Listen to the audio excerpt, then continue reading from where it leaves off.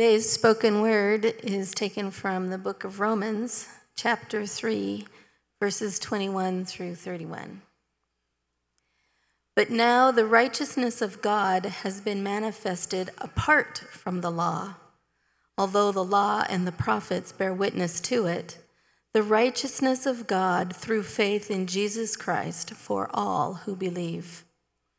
For there is no distinction, for all have sinned and fall short of the glory of God, and are justified by his grace as a gift, through the redemption that is in Christ Jesus, whom God put forward as a propitiation by his blood to be received by faith.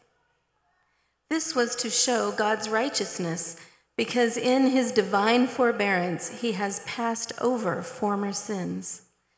It was to show his righteousness at the present time, so that he might be just and the justifier of the one who has faith in Jesus. Then what becomes of our boasting? It is excluded. By what kind of law? By a law of works? No, but by the law of faith. For we hold that one is justified by faith apart from the works of law. Or is the God of Jews only? Is he not the God of Gentiles also? Yes, of Gentiles also, since God is one, who will justify the circumcised by faith and the uncircumcised through faith. Do we then overthrow the law by this faith? By no means. On the contrary, we uphold the law.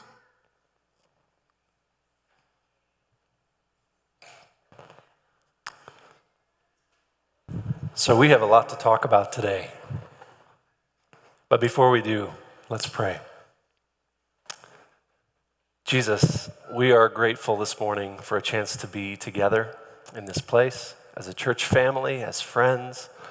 We pray that as we explore this passage, that you would teach us this morning what it means to follow you, maybe more closely than ever. We pray all these things in your precious name. Amen.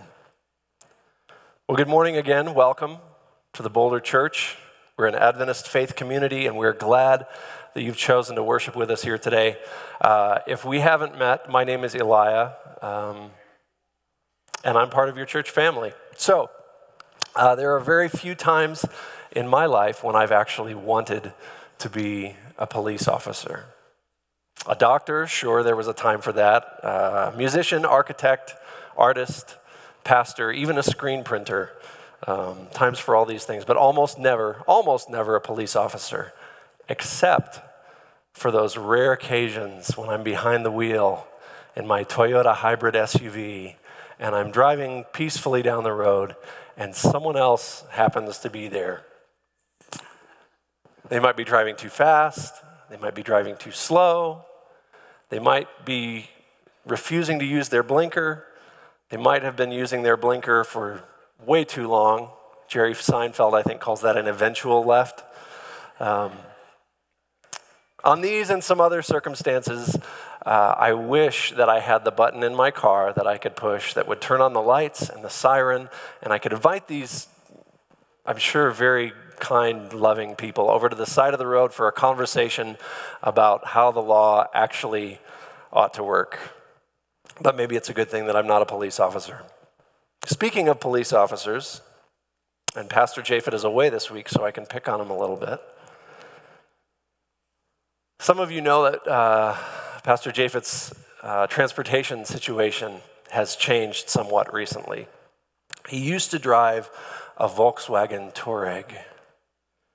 You know the car? Some of you have ridden in it. And the people at Volkswagen used to have a term that they used in their marketing campaigns, Fahrvergnügen. And it sounds like kind of a silly word, but it's German, so we know it's very serious. It means the joy of driving, as in, you'll get in the car, you will enjoy the driving. Yow! To my German friends, I'm sorry. To my Swiss German friends, which really would just be Jessica, I'm not that sorry. But if you've ever ridden in the Touareg with Japhet, you know what it is to experience the joy of driving. And so it was a few weeks ago when I turned up for church and I noticed the Touareg was not in the parking lot. And there was another smaller, different car in its place. And it was still a beautiful car, still a Volkswagen, still Fahrvergnügen, still the enjoyment of driving. But I couldn't resist because the Touareg had such a presence on the road, you know? It was a beautiful, but this one also beautiful, but I couldn't resist. I came in, I said to Japhet, I said, "Oh, new car." He said, "Well, yeah," and he started to tell me some of the reasons and started to tell me about the features of the other car. And I couldn't resist myself. I said, "It's very," and I paused for emphasis, "cute." And I said it because I knew he loves that car. I knew he loves the tour. And I should also go on record because I know we're streaming live. There will be people. Japhet, I'm sure, is watching from across the ocean. And so for any authorities that are watching with Japhet, I want everyone to know, I want to go on the record as saying, I have never really felt unsafe riding in a car with Japhet de Oliveira. Motion sick once, but never really unsafe. But I tell you this story because after I said cute, Japhet made this face. And he was smiling with most of his face, but I could see in his eyes, he was saying, "I'll show you how cute can really be." And so a week or so later, we were traveling together, experiencing the joy of driving in the mountains to a wedding here in Colorado. And I have to tell you that Japhet's new vehicle is more than cute. It exceeds expectations. It exceeds speed limits. It is a beautiful car in every way. And we were actually part of a group of vehicles that day that were enjoying the drive. And as we were driving, we came up upon there was a vehicle we saw in the distance. And as we got closer very quickly to that other vehicle, it was really ugly. It was painted black and white, and it had some strange swirls across the back of it. And we realized as we got closer that this wasn't just an ugly paint job. This was actually a prototype Lamborghini SUV. An even more beautiful machine maybe than the one we were in, if you could imagine such a thing. But they had painted it so ugly so people like me wouldn't be tempted to take pictures as we drove by. And as we passed, that's right, we passed the Lamborghini. As we passed it, we noticed that we were actually part of a stream. Next to us, there was a stream of vehicles, all enjoying the mountain drive. They were all prototypes from different manufacturers. They all had the same manufacturer plates on the back, and they were all out for a test drive, and it was glorious. We were there together, enjoying the road, and as we came around this one corner, we became aware of the presence of another vehicle also on the road with us, also with a unique paint job, with 2 words on the side. They really wanted us to, unlike the Lamborghini that didn't want our attention, this vehicle begged for our attention with these 2 words: State Trooper. And so we did as you do when you see those words on the road. Japhet let off the accelerator, and immediately we began to coast, maybe a little closer to the suggested speed limit. And Japhet and I sat and we watched in amazement and awe, soaking in the gravity of the moment, as that officer just eased right in front of us, turned on their lights and their siren, and proceeded to pull the car over immediately in front of us. And we sat in stunned silence, sort of took it all in, and I said what I thought was the only thing that was appropriate, which is, I am definitely telling this story when I preach in June. Because we were talking about this letter, Paul, in the letter of Romans, deals with this idea of the law and grace, and how do these two ideas sort of dance together. And as we rode in that car, we recognized that someone in another car was getting a ticket that really we all deserved. Not just our car, but all the other cars that were on the road with us that morning. And so that brings us to our first recalibrate question for the day. Have you ever paid the price for someone else's crime? Now, if you're joining us for the first time today, we're concluding this series on this section of Romans, but we're actually, next week, we're beginning another series that will sort of pick up where this one leaves off. But when we talk about the book of Romans, we have to remember that it's a lot of things. We've divided it up today. We call it a book sometimes, but really when it was written, it was a letter from a guy named Paul to a group of his friends. And so there are a lot of things about this letter that are pretty unremarkable. It includes the kinds of things that we might write to a friend or to a loved one or to a group of friends. But one thing that is remarkable about the letter is the way that it still speaks. It still addresses issues that we deal with today. We realize we're not so different from the Romans that Paul was writing to. So here's one example. Does anybody here have any smart friends? You can raise your hand. That's okay. Some of you are thinking, no, I don't have any smart friends. I am the smart friend. That's fair enough. But I've learned a lot of things from my smart friends, just from hanging out with them. One of the things that I've learned is that I'm often not as smart as I used to think I was.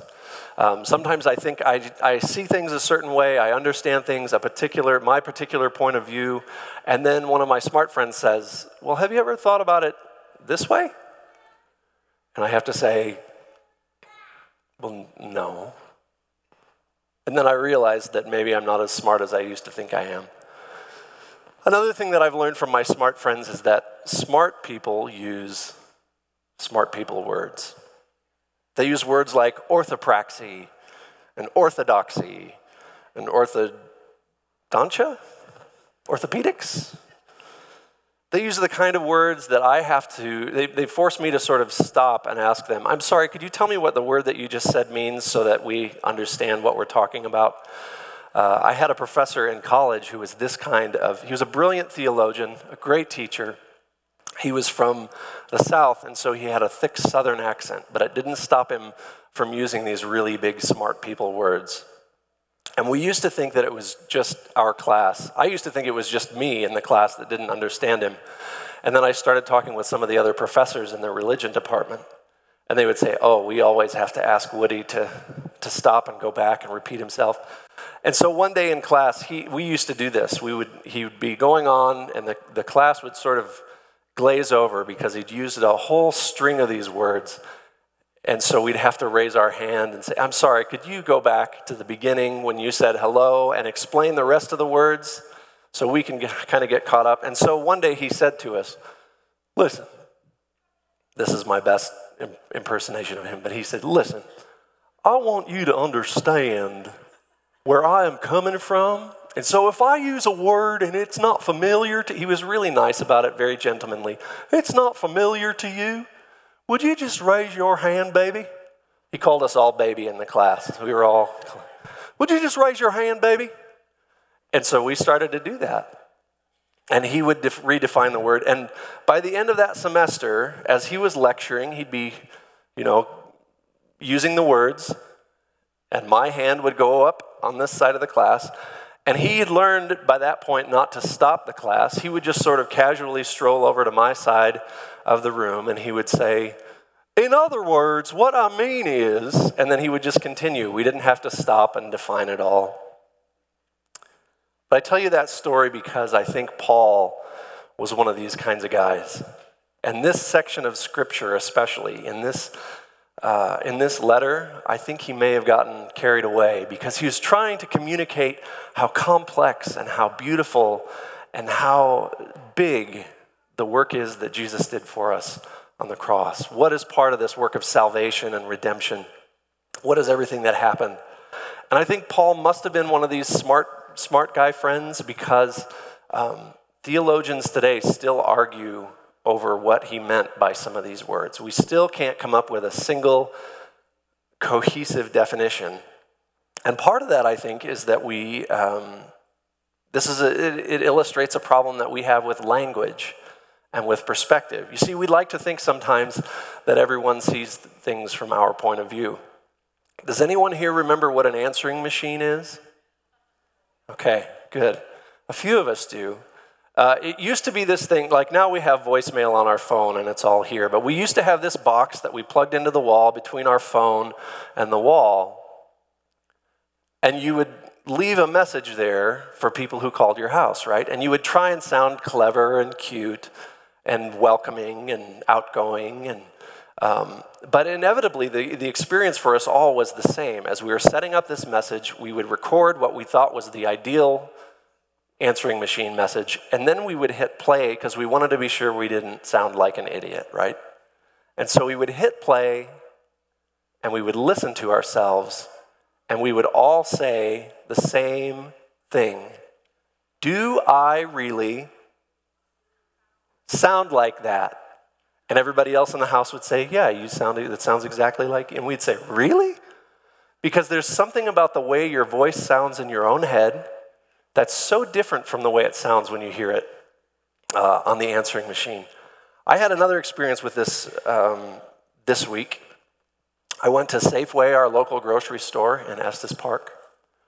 And as it happens, sometimes you wander around the grocery store, you're getting different things, and you run into some of the same people in one department or the next.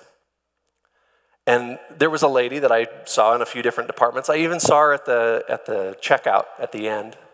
And as I was walking to my car, I was leaving the store, walking to my car, and I turned and I saw this lady was behind me, and I thought, what are the chances that we parked in the same area?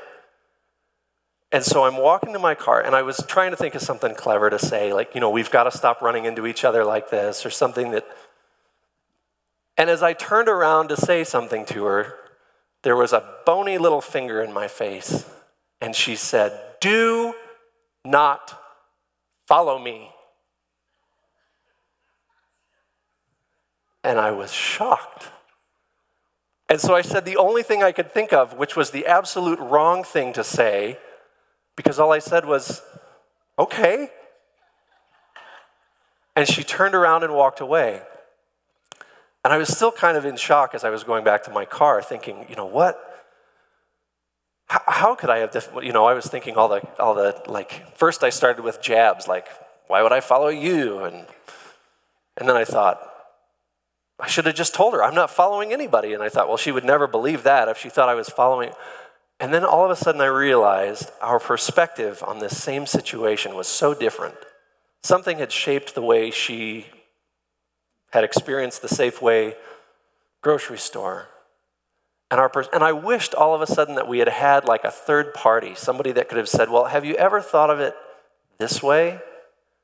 Not just because I didn't want her to think I was a creep, which hopefully I wasn't, but also because I realized that something about my presence in the store that day had made her feel unsafe, or like she was less than, or like there was something threatening. I felt really terrible about it. And I say all of this because I think when we encounter a section of Scripture sometimes like Romans, this section in particular, which is so tightly packed with all these different ways of explaining what the gospel is and what the work is that Jesus does,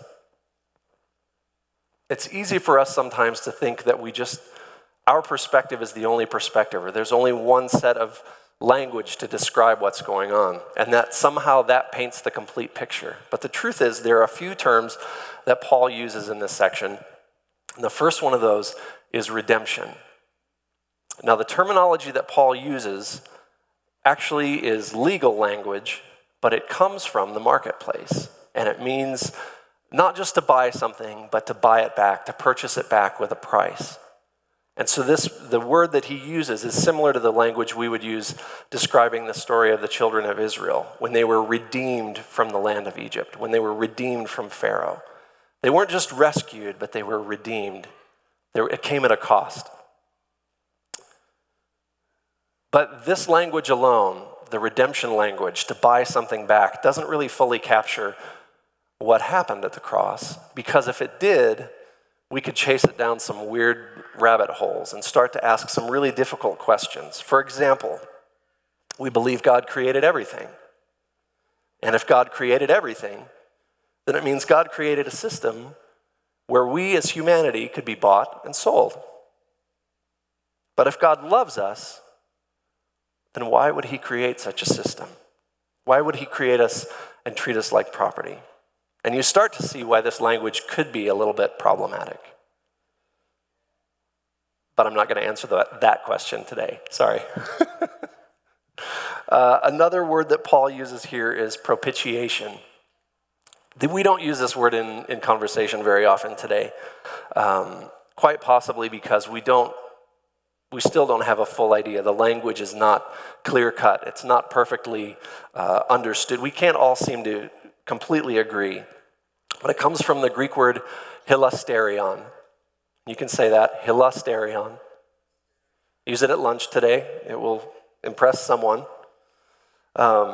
Today we understand the word propitiation as sort of a satisfying the wrath of an angry God. That's probably one of the most common understandings of the word. But there are actually other ways to understand it, other ways to interpret it. For example, for the Jews that were reading Paul's letter, the word hilasterion would have reminded them of something from their past. When they were being redeemed from Egypt, when they were being rescued, they had a portable church that they set up every week. Today we have portable churches that happen in gymnasiums and city halls and other places, and everything goes into a neatly packed Tupperware that goes in the corner. And I visited a church about 2 years ago who did this every single week. They would pull out all their church supplies and set it up. They would show up even earlier than we do here in the morning. And because worship was such a priority for them, they actually spent more time setting up and taking down all their equipment than they did during the worship service. It was that much of a priority. Now here in Boulder, we don't have to do as much setup and take down every week. We have this building, and every 30 or so years, we vote to do some important maintenance on the building. But we don't understand quite the same idea of portable church that the children of Israel would have. See, every time their community moved, they had the tabernacle. They had a church that they would set up, and when it was time to move, they would take it down.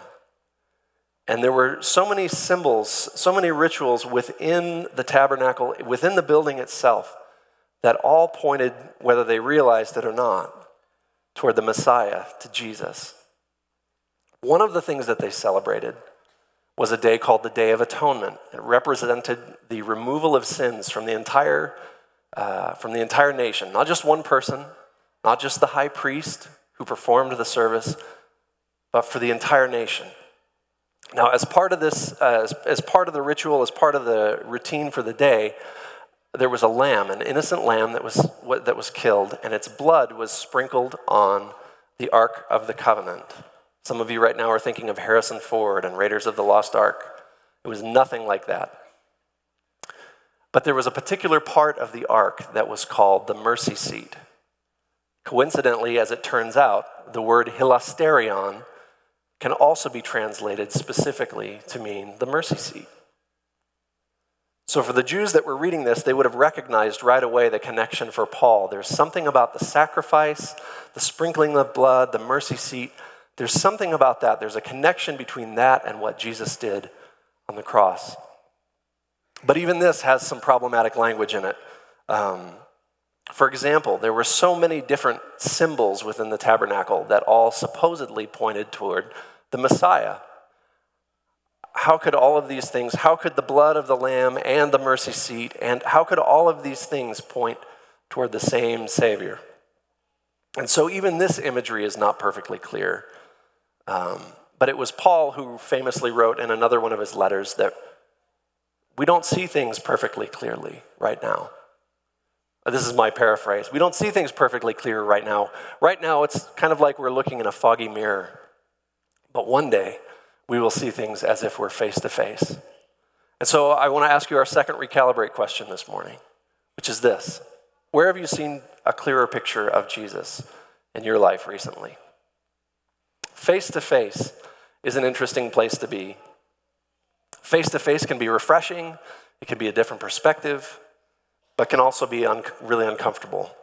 When I was in college, I took a year off to travel with a ministry group, and we played games, and we would speak, and we would go door to door. We would do service projects. We would do all sorts of things. But we also did some improv comedy stuff to sort of break the ice.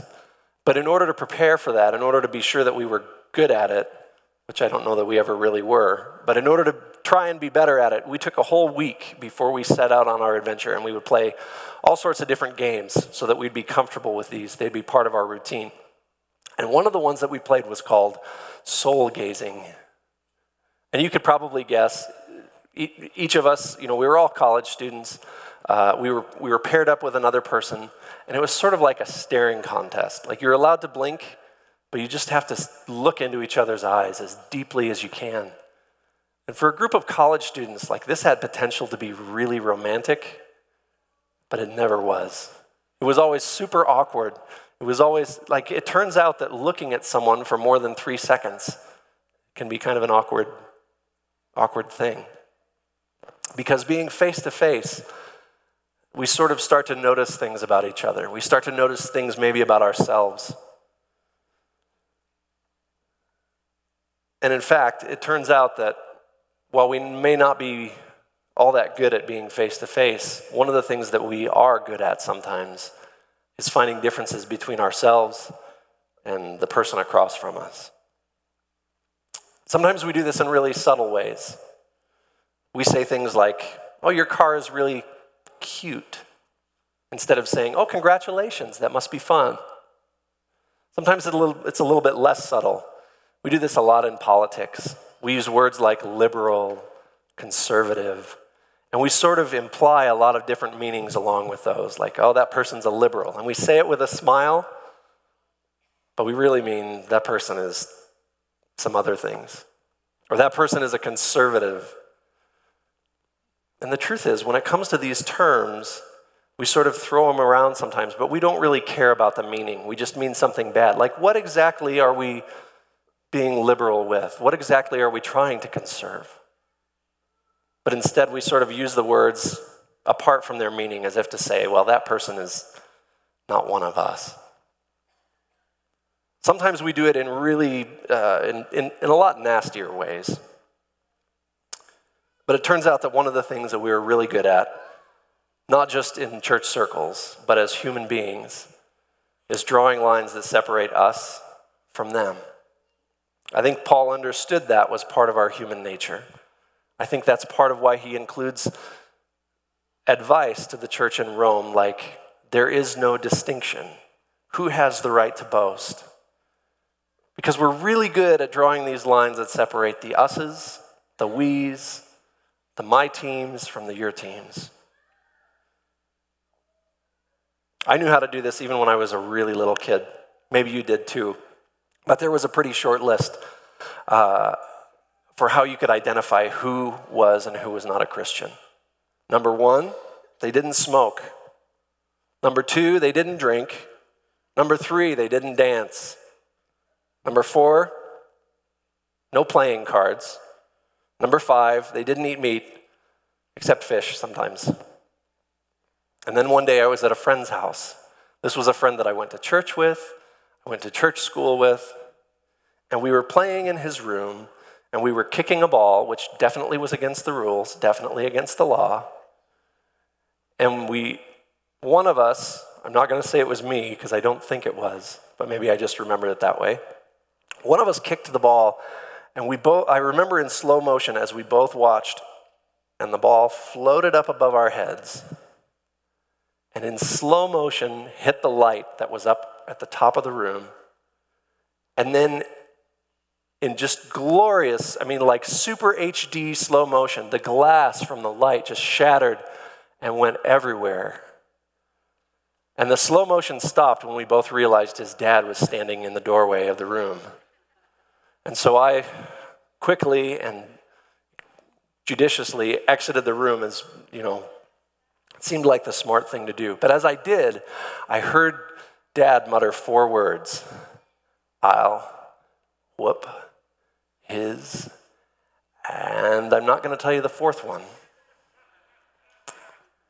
Because I knew, even at 6 years old, as I repeated the whole ordeal to my mom later in that day, that was a word no Christian would ever say. I might have been right. But I was really good at identifying who I thought was in, who was out. And the truth is, as I've gotten older, the situations have gotten more complicated. It's not just always a matter of what somebody does or what they look like. But I've had a lot of practice picking out who belongs and who doesn't. I've had a lot of practice creating and seeing the distinctions that Paul is warning us about. You see, Paul's advice to the early church in Rome still rings true for us today. And the problem with creating distinction, and as Jessica reminded us last week, is that we're all in the same boat. Whether we're policemen or being pulled over, whether we're in the Touareg or the Lamborghini, whether you're the smart friend or the guy raising his hand in the corner of the room, we're all face to face. Even if you're watching online. And the bad news is that without Jesus, this ship is sinking. But then again, that isn't really a surprise. None of us needs more voices in our lives telling us we're not doing it right. We don't need another post on Facebook telling us we're not parenting right or exercising enough or adulting to our full potential. There are enough voices in the world saying we don't measure up. And Paul recognized it. And in fact, I think he seems to agree. That's why he uses this language, why he says, all have sinned. We've all fallen short of the glory of God. In prepping for this week, I read an interesting commentary about that phrase, all fall short of the glory of God. And I learned that we often have misinterpreted that phrase. We usually interpret it as the goodness or the righteousness of God, but Paul uses that phrase, the righteousness of God, in other parts of this text. So if that was what he meant, I think he would have said that here. But instead he says, the glory of God. Now that's sort of if we just read it and we understand it as the goodness of God, we can probably still understand it that way, but that's sort of what Pastor Japhet might call a Duplo understanding of the text. And if you don't know the Duplo technic analogy, you should talk to Japhet about it sometime. It's this idea, sometimes we build things with the simple blocks, right? But sometimes there's more. Sometimes it's more complex, more beautiful. There's more for us to see. And so I want to share some technic insight with you this morning. Some commentators think that we might understand this phrase, the glory of God, as the image of God. Well, we read in Genesis 1, verse 26, that God created man and woman in the image of God. Paul would have understood this. And so for him, the connection was clear. We were created in the image of God, but somehow, because of sin, that's not the place where we live anymore. He's essentially saying to the church in Rome and to us as readers today, friends, because of sin, none of us is who we were created to be. But because of God's incredible love for us, he gave us the gift of Jesus, who was more than enough for any of our shortcomings. We know the law is important. We're hardwired to recognize it. But who of you could keep the law so perfectly as to compete with the beautiful and complex gift of Jesus Christ? So this brings us to our third recalibrate question for the morning. Have you been confronted with the image of God in your own life lately?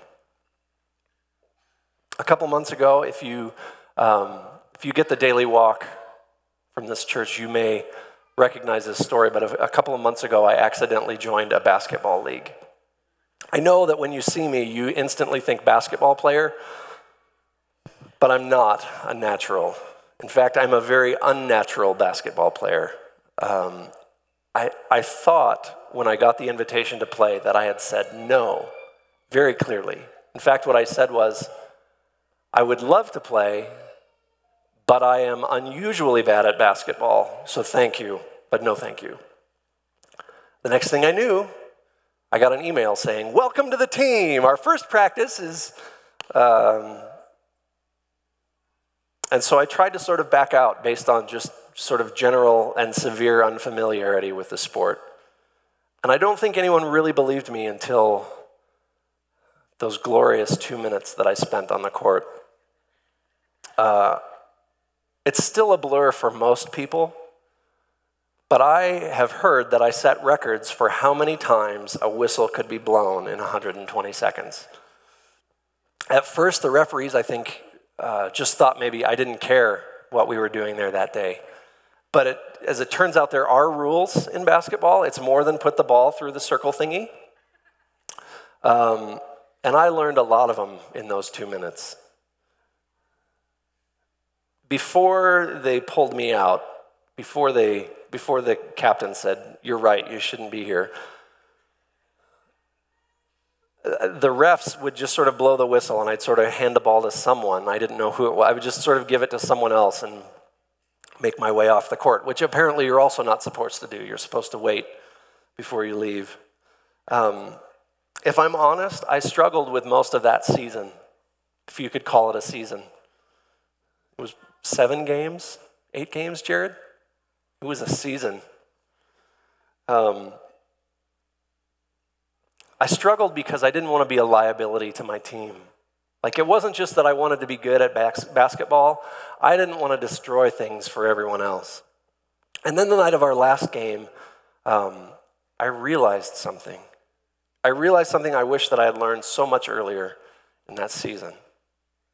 See, I wasn't on the team because our captain, Nolan, thought I was going to be, an all-star player.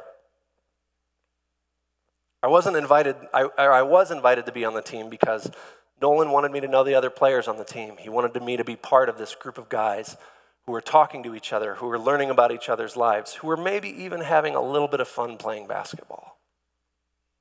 And you know what? We rallied and we won the tournament. That's not true at all. We lost so badly. The night before the tournament, our team lost so badly with my help that they asked us not to come back for the tournament. We were the only team there wasn't room for on the tournament bracket, and so they said, "It's been fun." But we were on the team together. We were in the same boat on a journey of learning, and supporting, and encouraging each other as brothers. None of us were perfect players. Some of us were much worse than the others. But the point of it was that we were there together. And I realize as I'm telling you this story, this may sound like an oversimplification of what Paul is writing about here. And in many ways it is. After all, I am still the guy who has to raise his hand when someone uses the word propitiation in casual conversation. But one thing that I've learned from my smart friend Paul is that when I consider what Jesus has done for me, I can't afford to treat anyone else like they're second-class citizens, like they don't belong, like they're less than, which is why I feel really guilty when I creep them out at the grocery store. I have a responsibility, furthermore, as a follower of Jesus, not to just practice this better, not to just do better at this in my own life, but to look for opportunities to do this with the people around me, in my home, my neighborhood, in my church, my grocery store, my local and city, and maybe even my national government. There's a phrase that we say here in Boulder, and we say it almost every week. And when we say it, it might sound sort of like we say it sometimes and people say, "Oh, you're from Boulder." Because it sounds like sort of hippy-dippy, loosey-goosey sort of like social gospel stuff. It's just about, feel good. In fact, some people have said, when we say this too much, we're watering down the gospel, as if we could do that. Critics of these words have said, we have to hold people to a higher standard. You can't just love people. What they usually mean is that we should all learn to help people behave a little bit better. So while I was doing my prep for this week, one of my favorite sources was a book by Bob Goff called Everybody Always: Becoming Love in a World Full of Setbacks and Difficult People. And Bob has a habit of telling really great stories. Some of them sometimes are so far-fetched, you would not believe this guy has actually done so many of the things he's done. But he kind of put a beat on this, and this is what he said. We will become people in our lives will become in our lives whoever the people we love most say we are. God did this constantly in the Bible. He told Moses he was a leader, and he became one. He told Noah he was a sailor. He became one. He told Sarah she was a mother, and she became one. He told Peter he was a rock, and he led the church. He told Jonah he'd be fish food. Well, he was. If we want to love people the way God loved people, maybe we need to let God's Spirit do the talking when it comes to telling people what they want, because all the directions we've given them aren't getting people to the feet of Jesus. More often, the unintended result is they lead these people back to us. And then Bob says this, here's the problem. When we make ourselves the hall monitor of other people's behavior, we risk having approval become more important than Jesus' love. Now, I'd like to suggest to you this morning that you may choose to say this differently. There may be different words that you use to articulate it, but there is no higher standard than to live love. Because to live love requires things that we do different. We do things differently. We want to deal out justice. We want to pull people over to the side of the road and tell them how the law works. But when your kid throws a fit, or your boss or your spouse throws a fit, or somebody cuts you off in traffic, what's the easier thing to do? To tell them how the law really works, or to show them the love of Jesus? This is something I'm still working out. Not easy.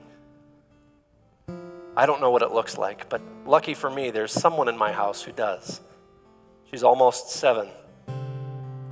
The beginning of this year, we moved into a new apartment, and we have our garage downstairs where we do our screen printing work, and upstairs is where we live. We still do some work up there, but the really great thing about this place is that we can sort of turn the kids loose on a project while we're also getting our work done. And we know that they're close enough they can find us.